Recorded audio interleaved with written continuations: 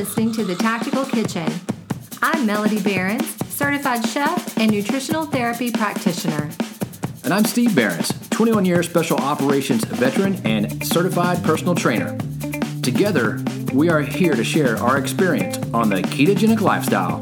Don't forget our disclaimer. This podcast is for general information only and should not be considered a substitute for professional medical advice, diagnosis, or treatment. We're not doctors, and we don't play them on the internet. Now, let's get ready to chew the fat. Bacon. Hey, everybody. Welcome back to the Tactical Kitchen Show, episode number 69. You got it out first. I did it. I usually do it. I'm totally the best. I won. So today, okay. Well, today on our episode, we actually have a guest today, and we're excited about this because, A, I don't really know much about this guest. Well, that's what makes it awesome is we get to have our conversation and learn something, new about someone, which is always the fun part. Now, people listening may know everything about her. But for us, this is going to be fun because I like talking to someone that I'm actually getting to know at the moment. Yep. And our guest today is Robin Switzer. And correct me if I get this wrong, Robin, but you are the Chief Operating Officer of KetoCon? Yes. Okay. So we are going to be talking all things KetoCon today after we get to know Robin a little bit. And we're excited about a lot of changes coming to the conference. So we're going to hit on all that. So you guys make sure you stay tuned to hear everything that's going to happen at the very next KetoCon, which you don't want to miss. No, you don't want to miss. We're a huge fan of KetoCon, and that's why it's so fun to have Robin on because she's going to talk more about, how they got started, how they've been growing, and what they're going to do in the future, which should be exciting for everybody listening. Exactly. So without further ado, Robin, let's get to know you a little bit. So tell us first just a little bit of your own personal background. We want to get into this whole thing of how you even came into the ketogenic lifestyle. Okay. Well, first, thank you for having me. I really appreciate it. It's an honor to share a little bit about my story. And you are assuming that people know a lot about me, but most people don't even have a clue who I am. So I'm usually in the background of everything that's going on because I'm orchestrating everything. So, most people don't know who I am. So I appreciate the chance to share the story. Absolutely. My background is pretty similar from a health perspective to a lot of people who come to this space. So I have a lifetime history of dealing with anxiety, depression, hormonal dysregulation, weight issues, all of those things that are tied to metabolic issues that no one knew to identify and treat with diet. And over the course of my lifetime, I have been, if you name a diet, I guarantee you I've been on it.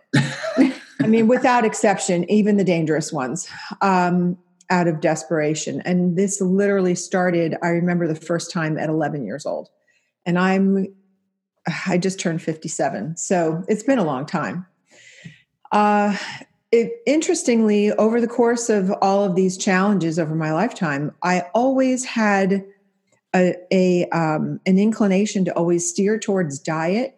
And I don't know if it was out of vanity because I wanted to lose weight or if because there was a intuitive part of me that knew that this was tied together somehow. Mm-hmm. And as I got into my late teens and early 20s, I made the connection of how food made me feel.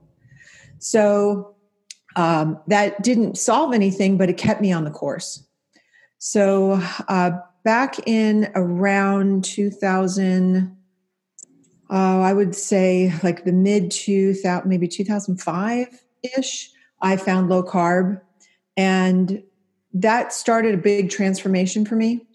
I saw the difference in how I felt emotionally. I still struggled with the weight and I struggled with the food addiction issues, but from a hormonal side, I was getting better internally. And it took quite a while because the food addiction issues kept on rearing their head. And I didn't cut out those things that were that would initiate some sort of a reaction from me or cause a reaction that I wasn't cognizant of. So at the time, I guess we could jump forward to like around 2015. I found keto. And that was when I had like a huge like catapult in improvement in health and weight. And my weight normalized, and I saw a big difference in my hormonal fluctuations and leveling of anxiety, depression, and that kind of stuff. And at the time, I was working for a large global bank in an executive leadership position. So I was under a huge amount of stress. And I got this inkling one day and thought, I've always had this interest in health and wellness. I've always, wanted to solve this for myself. And if I could surround myself with nothing but the solutions, maybe I could find a solution for myself and also get off this corporate wheel. So I was in a Facebook group called Ketovangelist or Ketogenic Success, that was run by Brian Williamson and a team of other people, one of many of Facebook groups, by the way. And Brian one day put out a post that he was looking for a project manager.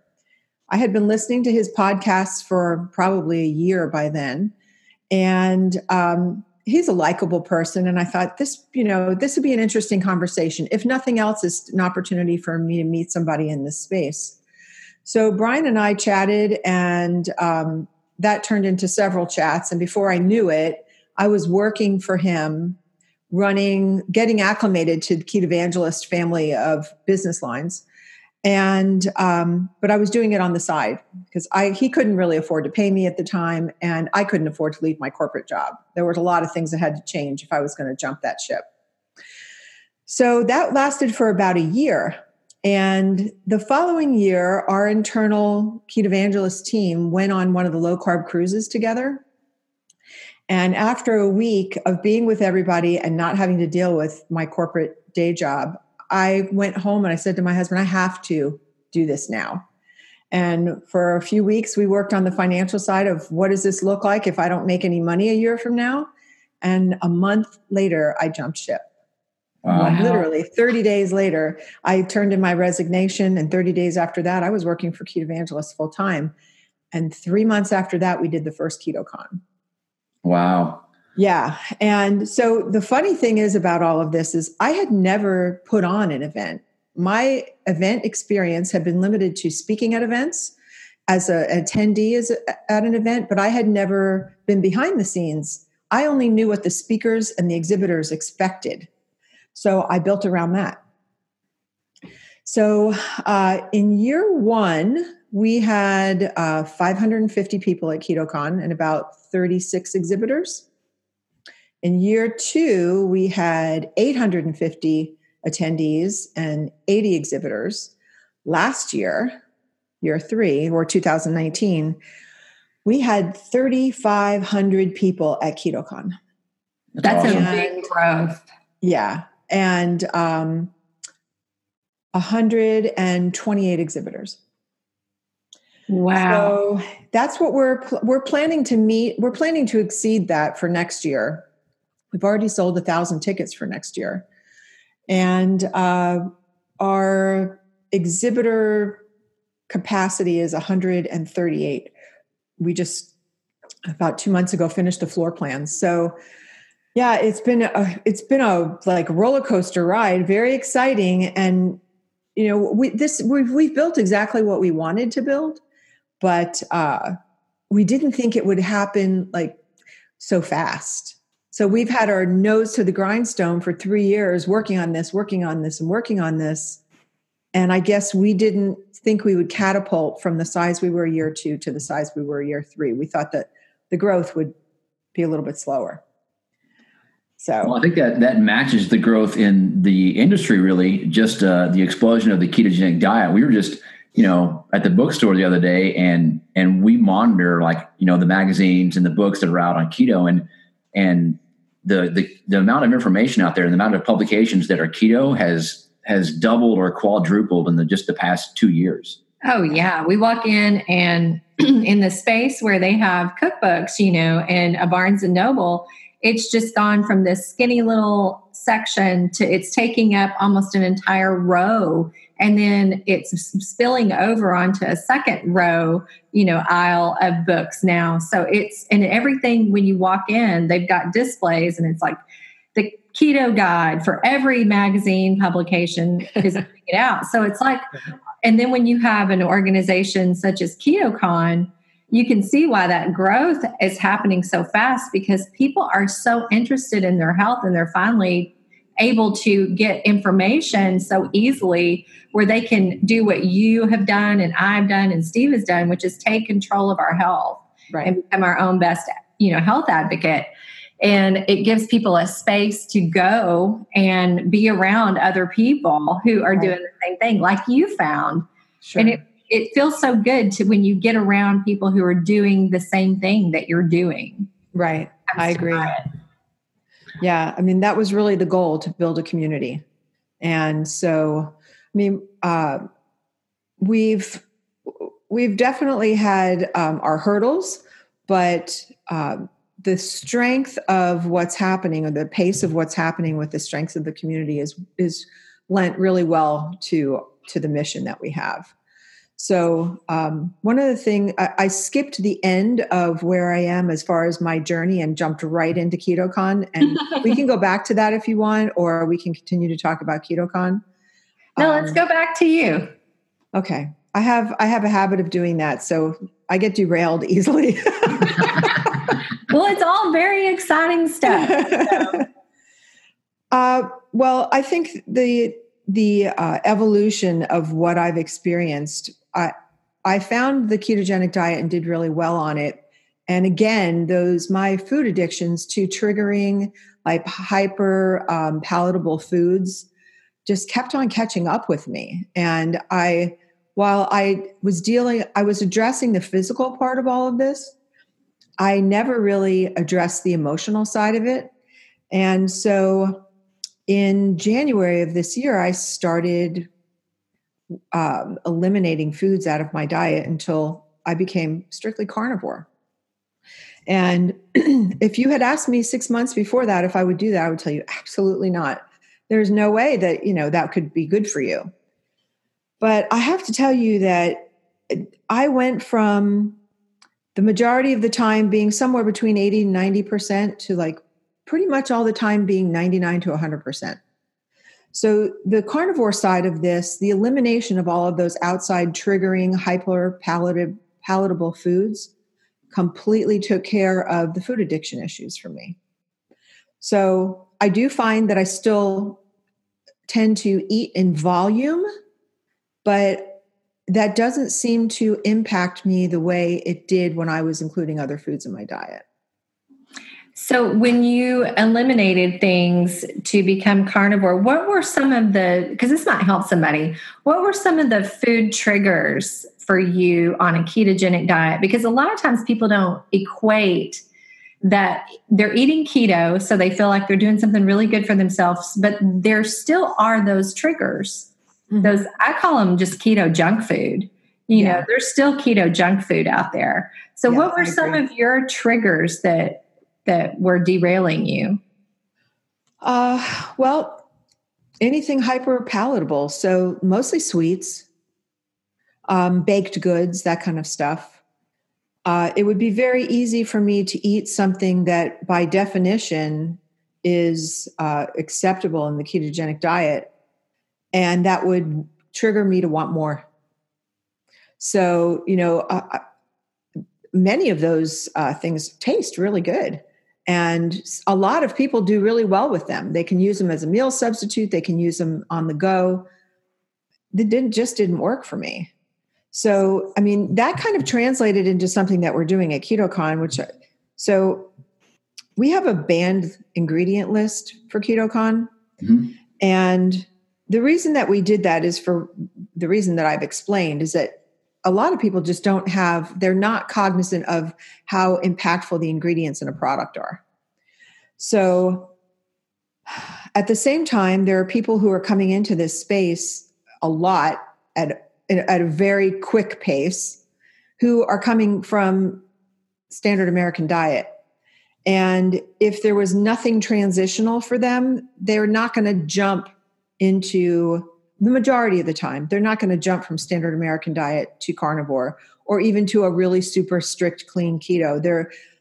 People are coming into this space, newbies, looking for ways to ketovize their favorite foods, the keto pizzas, the keto breakfast cereals, all that stuff. And while some people do really well on it, I did not. And I'm really hyper aware of that. So we have that banned ingredient list, and we've turned away a lot of exhibitors because they have those ingredients in the products, and we have to draw a line somewhere. What we know is best for the community, what can be used as a transitional item, and what should just not be in your protocol at all. Well, and those are all great points. I know one of the things we always talk about is the keto ice cream. It's keto technically, but that's definitely a pitfall that people can walk into. If you start eating keto ice cream, that's going to trigger, like you said, cravings for additional food that you probably don't need. Mm-hmm. Now, when you talk about going from, making the leap to keto is a big leap for a lot of people because you're going against the standard guidelines of any doctor or dietitian. Basically, you're walking against the grain. Now you go to carnivore. How did you let yourself emotionally and logically make the leap to, I'm going to do this and see what happens? Well, I've given that a lot of thought. And the truth of the matter is there was nothing else left to do. Like, I've done everything else. And I'm already way out in left field compared to 90% of my contemporaries. Yes. So what's another 5 or 10%? Right. Yeah, exactly. Right. The other thing is, honestly, I saw other people in the community doing so well with it. So, Sean Baker's done an extremely good job of educating the community. Dr. Paul Saladino comes from a very educational, science-based perspective, and he's a psychiatrist. So he sees the mental side of this thing. So I just spent a lot of time researching it. And I thought, if I do this for 30 days and I feel worse, it certainly couldn't be any worse for me than other things that I've done a lot of bad stuff when it comes to diet in the past.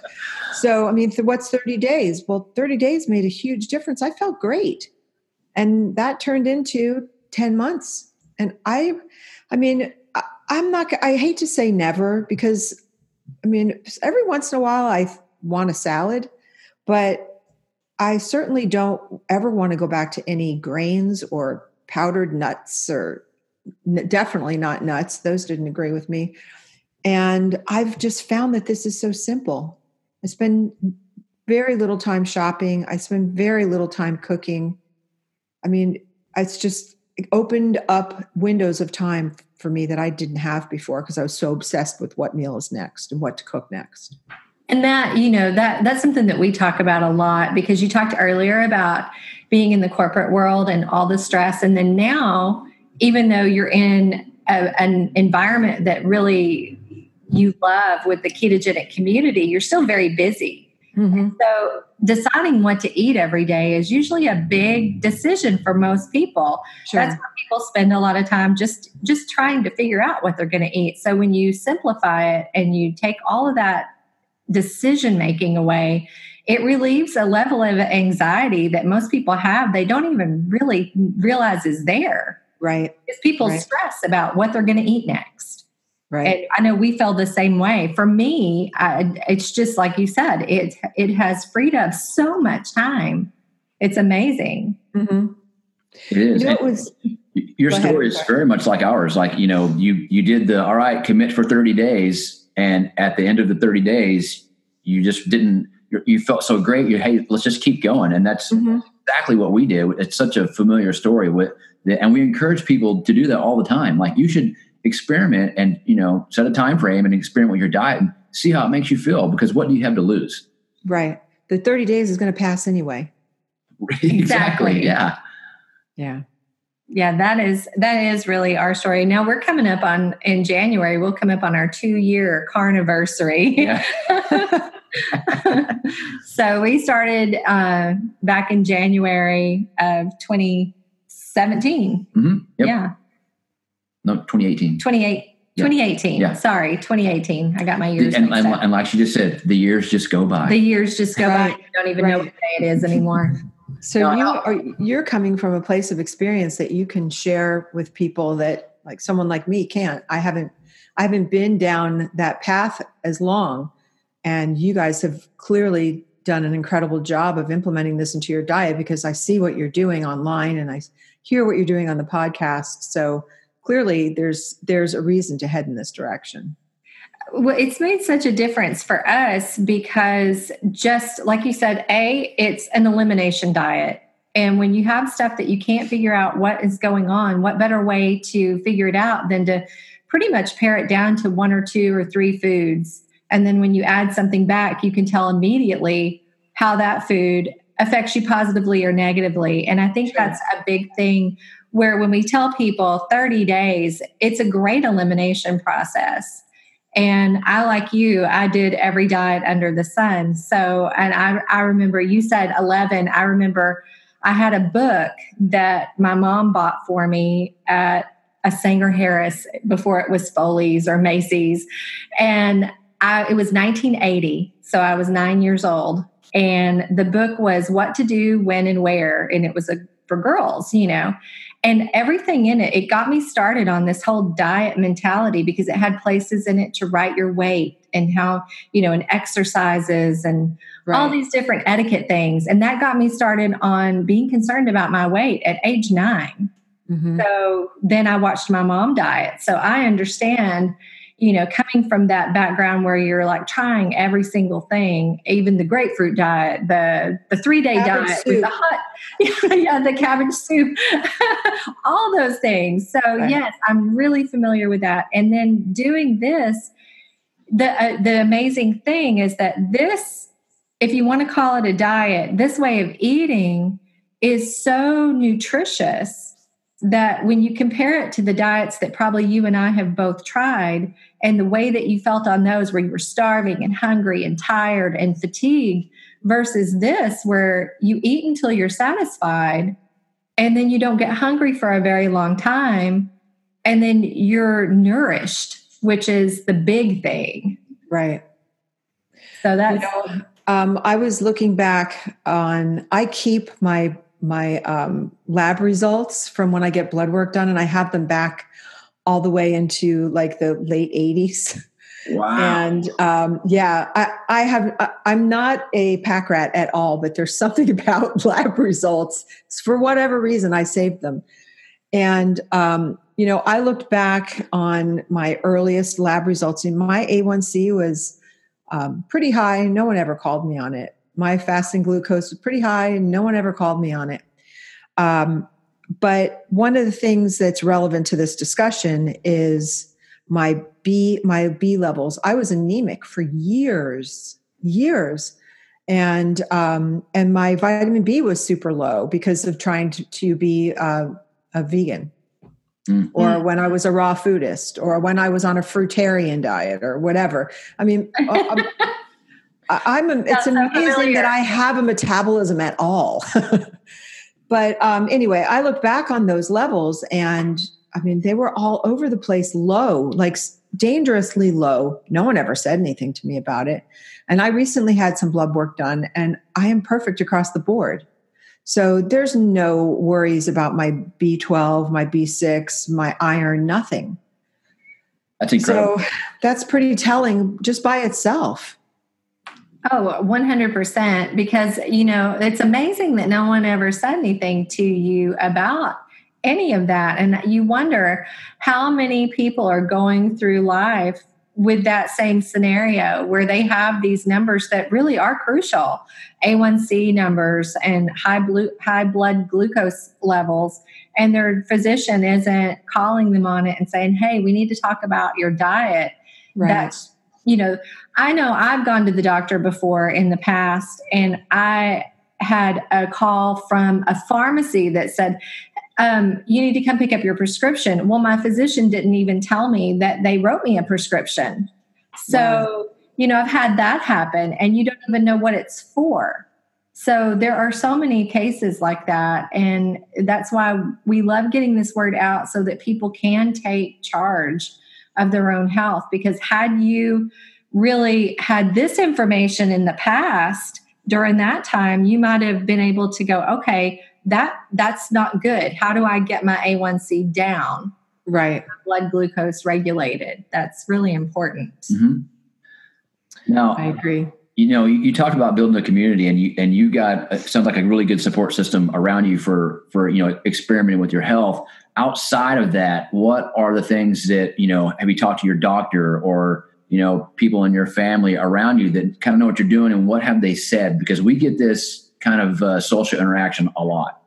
Yeah. My family's extremely supportive. So my immediate family, my husband, I have 2 grown sons that are very supportive.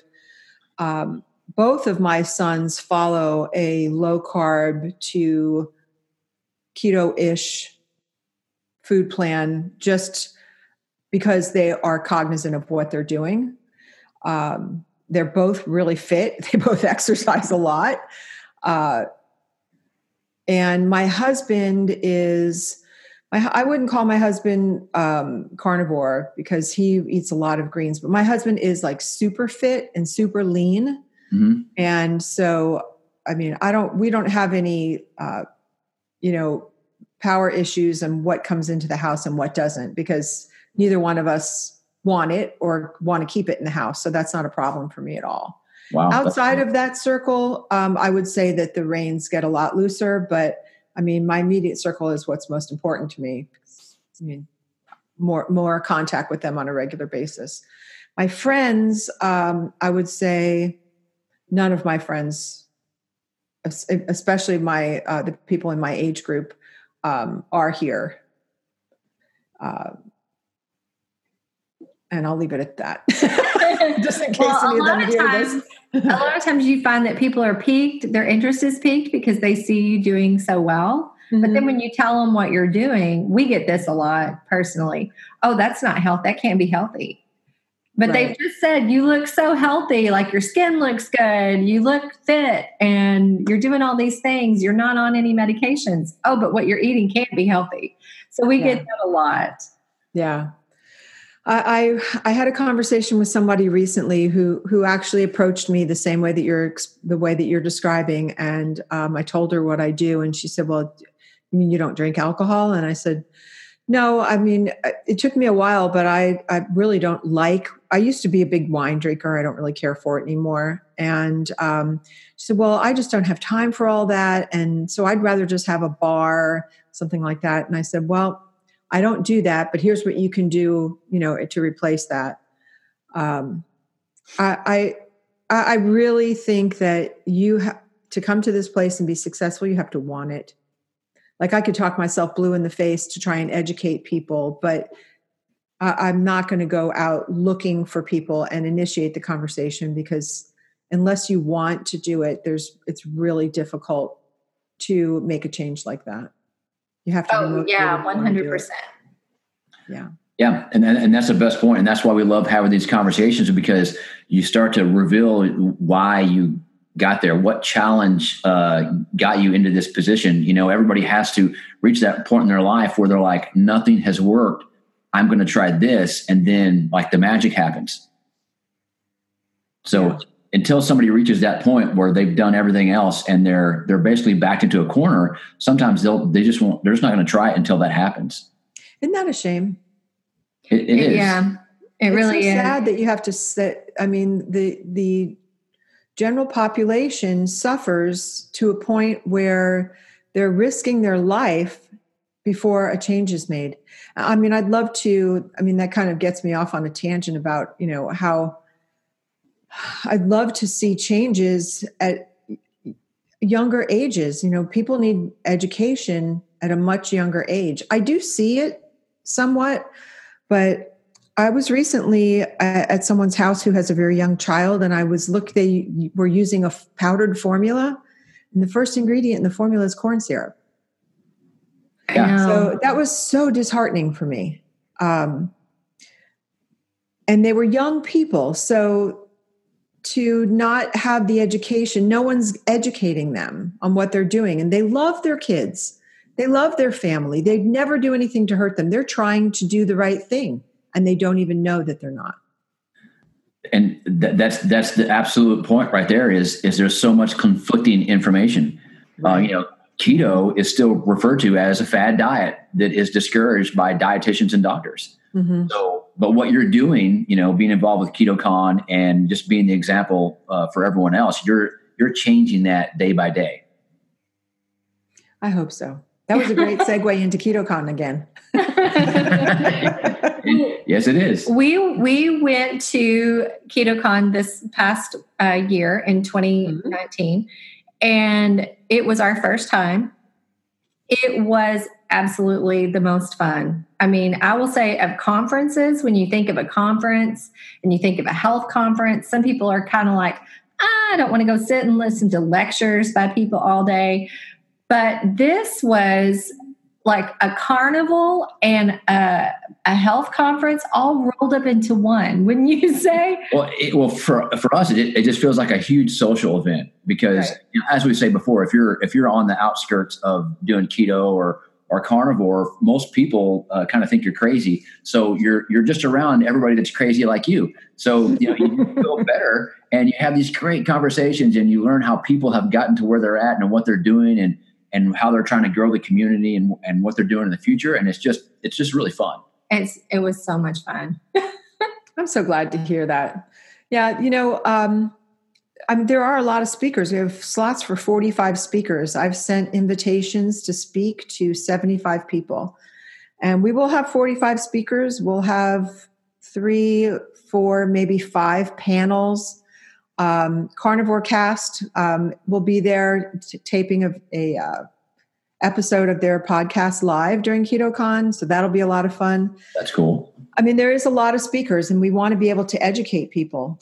But on the other side, there's 138, if we can fit 140 different companies that are bringing either, food products, technology products, exercise equipment, healthy skin products, all of that kind of stuff, everything to kind of up your health and wellness lifestyle.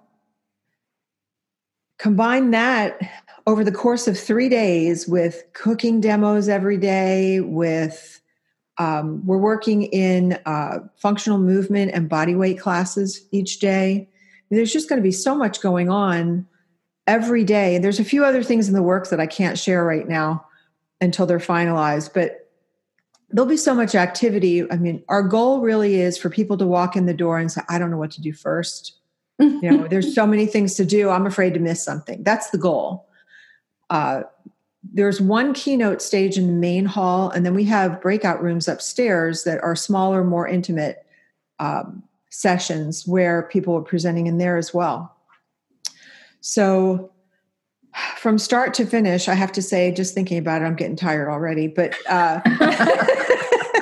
from start to finish, I mean, we go nonstop. We open, the doors at 7:00 on Friday morning, and at 4:30 on Sunday, we're done. And the goal is for people like you who come to KetoCon, who have lots of friends on social media, to be able to connect in the same place, for everybody to feel part of there in a community, like you said, that's accepting and everyone's doing the same thing, just trying to improve their health.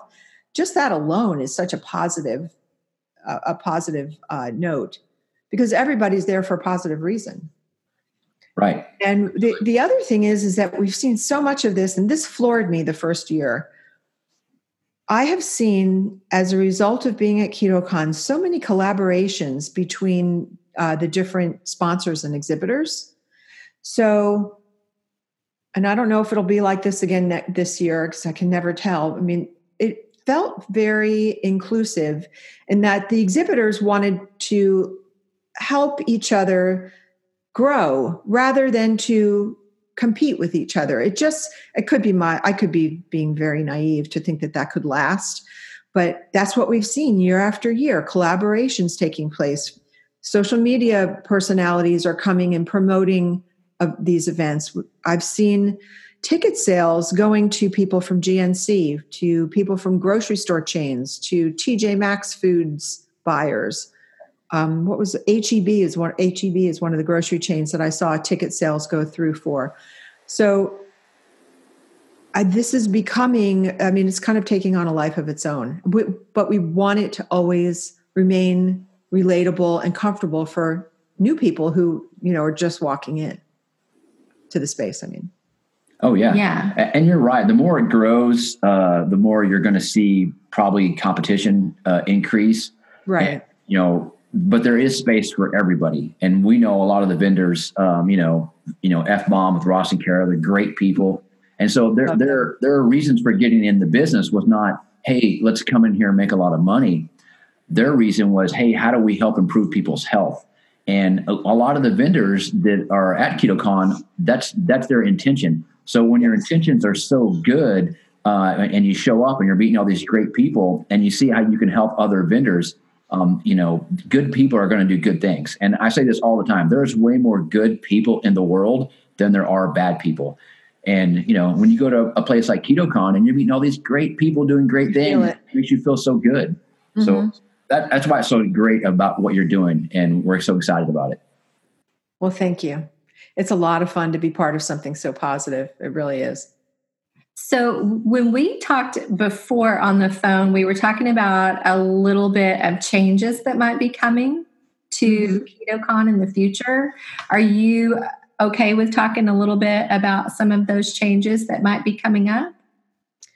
Well, I touched on a couple of them already with things that we're adding to the event. And the rest of it, I can't really talk about yet. Okay.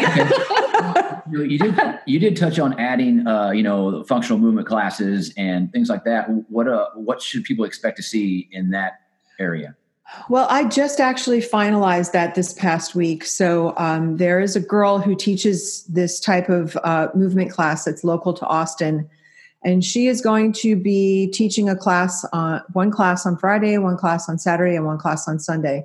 And we will be updating the website week after next with all of that information. People will have to reserve a spot to be part of the class because we have to limit each class to 100 people. Mm-hmm. So that is new to KetoCon because we tried doing yoga, and in order to do that, we had to have the class inside the hall, and it's a concrete floor. So there was an issue with that. And we had it really early in the morning every day. We didn't realize that there would be so much partying going on at night. So while a lot of people bought tickets to it, most of them didn't come. So who knew there'd be so much partying going on in Austin? Yeah, absolutely. So that in itself is new to KetoCon. The other thing that we didn't talk about is the Entrepreneur Mastermind session. So we hold that early on Saturday morning, and we've sold out every year with that event. So we bring in a panel of entrepreneurs that are willing to share their experience starting a new business, how they've grown it, what their goals are, the strategies for growth. And then last year we had a panel of 7. We'll probably do that again this year. And then we open it up to the floor so people who are attending can ask their personal pressing questions, how they accomplish whatever it is that they're struggling with. So we'll be doing that again this year. And then last year we had the cooking demos out on the exhibitor floor. Mm-hmm. And that was very successful, but we ran out of space. So there was not enough space for everybody to sit and actually see what was going on. So this year we're going to move those demos to the keynote stage after the last panel is done. And the setup will be that there'll be like a typical food demo type of setup on the stage with mirrors reflecting back so people in the audience can see the cooking. Mm-hmm. But our AV team will be broadcasting the demos on the screens that are on either side of the stage so that 1,000 people, that area can seat about 1,200 people. So if there's 1,200 people, they'll all be able to see what's going on.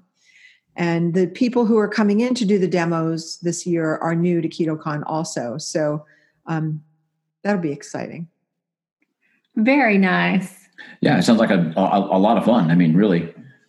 Oh, yeah. I mean, we are definitely looking forward to it ourselves. And I know that if someone is looking to get tickets, we're going to post a link to that. Now, the tickets have gone back to full price, right? No, they haven't. They haven't. Oh. No, the early bird ticket sale ended on the 30th. But we did not increase it to full price. We increased the ticket price $50. So that's still a really good deal. Yeah, it's still a bargain.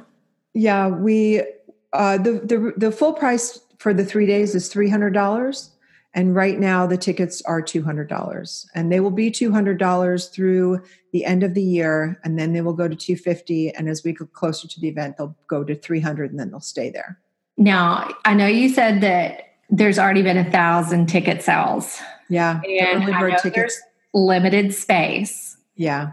So if somebody is looking to come, they should not wait too long, because as this has grown, as you've said, over the last 3 years, there's not a reason to think that it wouldn't surpass what you had last year by a lot, especially since keto is so prevalent in like our world now, and people searching for it. It's one of the most searched items on the internet. Mm-hmm. Right. So if people are interested in doing it, I would say you need to check your schedule and you need to jump on it quick.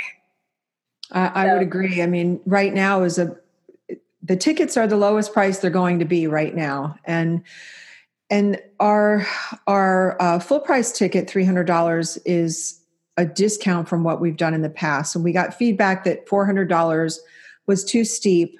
And so we cut back in other places so that we could lower the price, the full price, to $300. We can't lower it any more than that. So we don't do discounts throughout the year.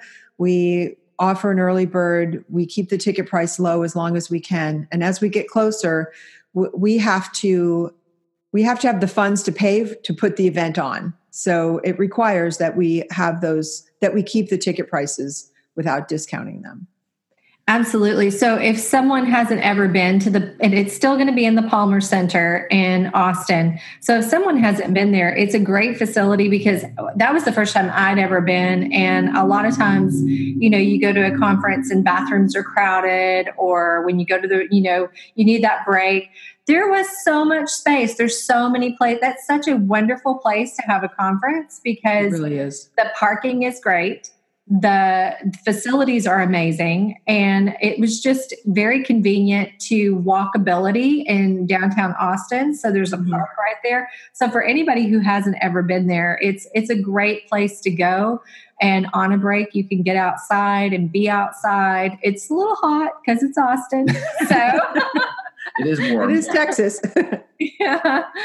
But it was just, I wish we could have 2 a year. It was so fun. Yeah, absolutely. Sorry. That may happen. That extra work on you, Robin. We're looking at that, actually. And that's one of the things that's in the works, is to do 2 events next year. Wow. One in Austin, and I'm not sure the location of the other. I can't share that. One yet, elsewhere. Yeah. One elsewhere. Maybe Correct. A little cooler environment. Maybe. Like as far as temperature cool, because Austin, let's face it, it's cool. As far as Austin is a cool city. It's not a cool place to be as far as weather, but on very the cool. scale. Yep.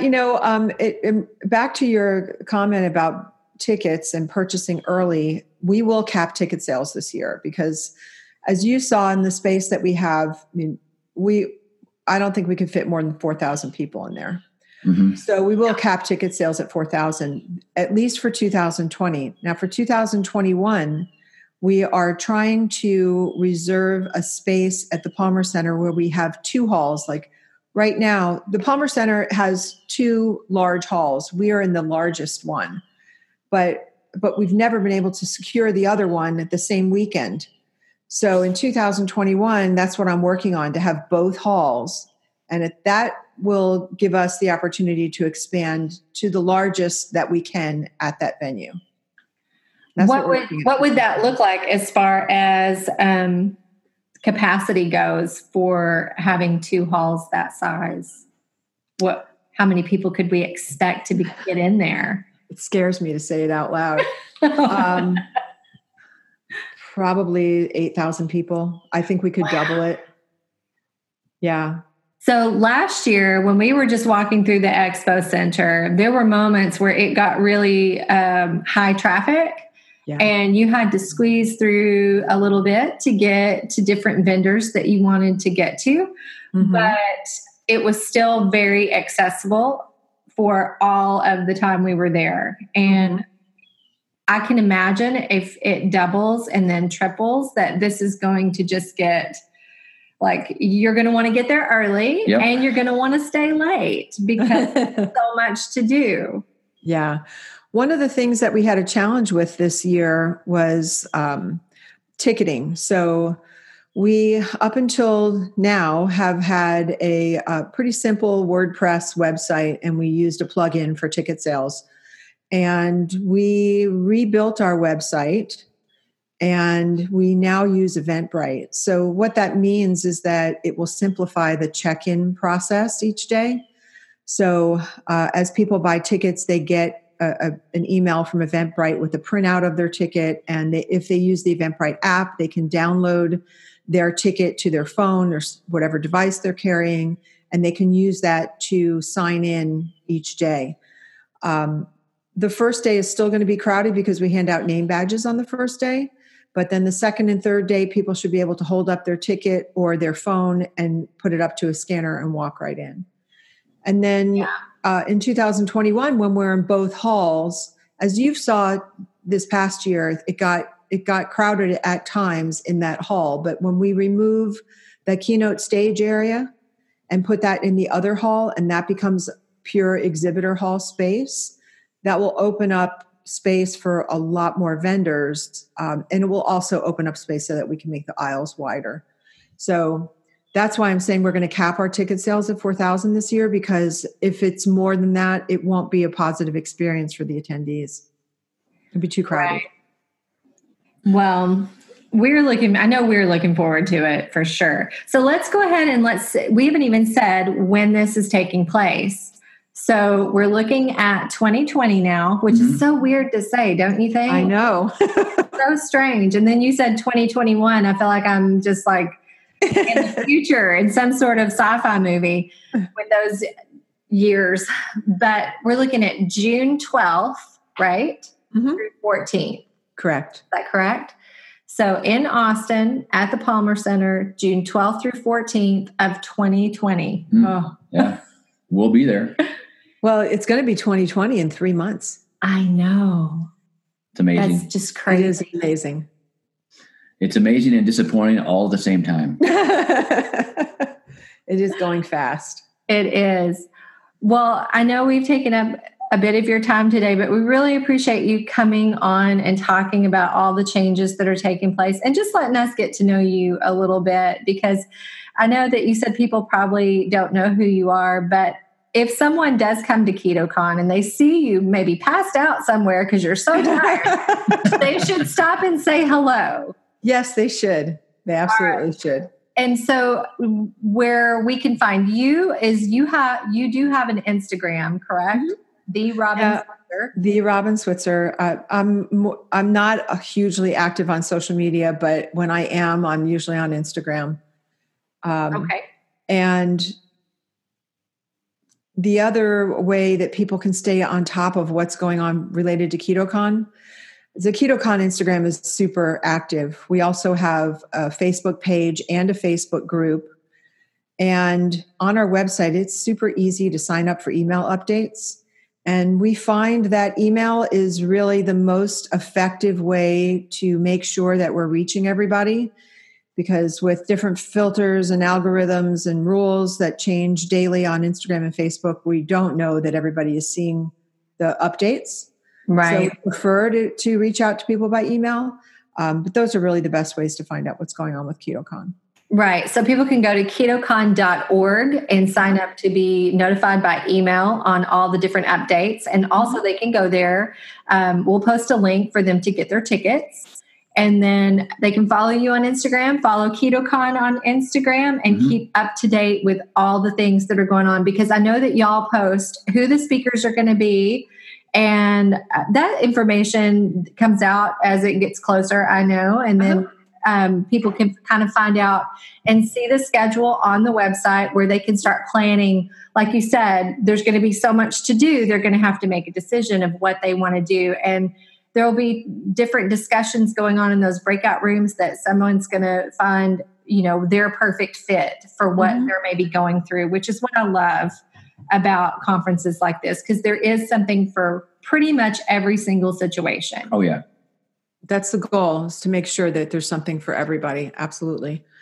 Well, Robin, I know you said, people probably don't know who you are, but they're going to know now, because what you're doing for the community is really inspiring. And you've taken your experience and, furthered it. By now you're growing it, and you're doing things for not just for yourself, but for the community in general, which is very admirable. Thank you. I appreciate that. Well, we, again, appreciate you coming on. Is there any other thing that you would like to leave us with today? Really, I just want to say thank you. I really appreciate the opportunity to meet you guys, to talk to you, to get to know you, and to learn more about your experience so that we can continue to share all this with the community. Well, Robin, we appreciate it. We hope all our listeners have a great day. We appreciate you tuning in. Go out there, eat fat, and prosper. Thanks for listening to The Tactical Kitchen. Hit subscribe and leave us a review. Don't forget to send your questions to thetkquestions@gmail.com and visit our website, thetacticalkitchen.com.